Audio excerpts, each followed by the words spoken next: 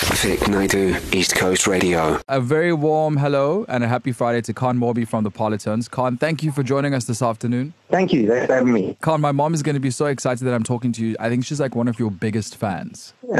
Thanks, Mom. Oh, yeah. We've been to quite a bit of your shows and my mom is obsessed. You guys you did the thing with the mascara on the eyes. What was that all about? Yeah, it kind of happened accidentally. We played a birthday party where it was a dress-up team. Yeah.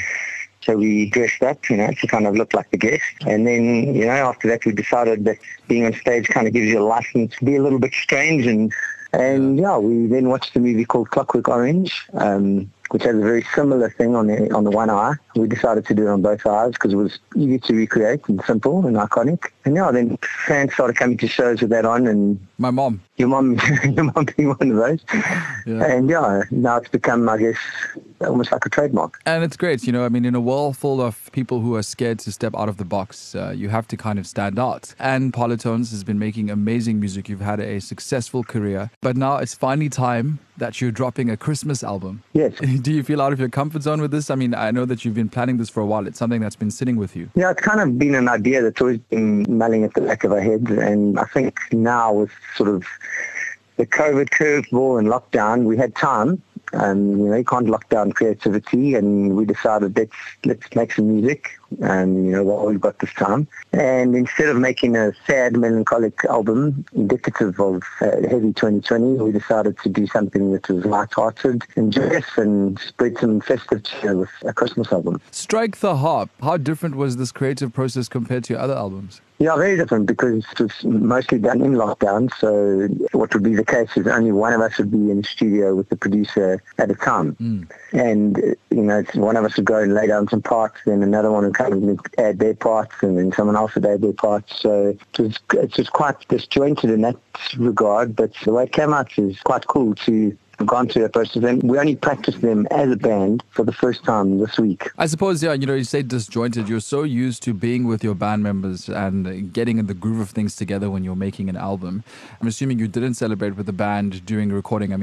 People dressing up in tinsel and Christmas hats. There wasn't much of that when you were recording this album. No, we didn't have much of that, but we certainly will try to bring some of that if we perform the songs on stage. Yeah. So you have some originals and then you also have some covers. Talk us through the album. Yeah, so there's almost 5 originals. One of the originals, Neil created like a very sort of interesting bed of music, and then on top of that he added a narrative, a story from Charles Dickens called The Ghost of Christmas Past. Mm-hmm. So it's quite a cool opener to the album. And then Glenn wrote 2 songs. The one's called Cigarettes and Whiskey, and the other one's called Christmas Time. And I wrote 2 songs. One's called I've Been a Good Boy Santa, and the other one's called Bells on the Street. And then, then the rest is a sort of a mix of covers, not the typical sort of Jingle Bells and Merry Christmas, Wish You a Merry Christmas.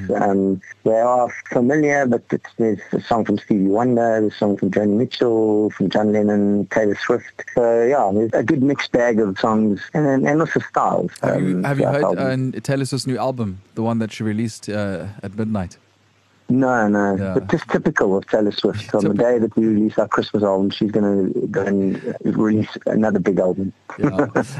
And she's trying to sabotage us. She's trying, but listen, you're both different artists, have different qualities, but still both make great music. Kahn, what's next for Parlotones? You've got the Christmas album out. I know before lockdown, you guys were gigging quite often. So we're trying to semblance of catching up, playing a lot of gigs at the moment. We're actually down in Durban next week, Friday and Saturday. Yay. If anyone, in any area is interested in coming to see us. Tell us more. Where? Like tickets, all of that. Suncoast, at Barnyard, I think on the Friday night. And on the Saturday night, we're doing like an intimate sort of restaurant show. Ticket price is built into a meal and drink and all of that jazz. And that's at Famio's, I think it's called, in Ballito. We cancelled our tour after Christmas because it's pretty much the Garden Route in the Eastern Cape, and I don't have much faith in where the further restrictions are going to go, and that will obviously diminish any viability of touring down there. Vic Naidoo, weekdays 1 to 4 p.m. East Coast Radio.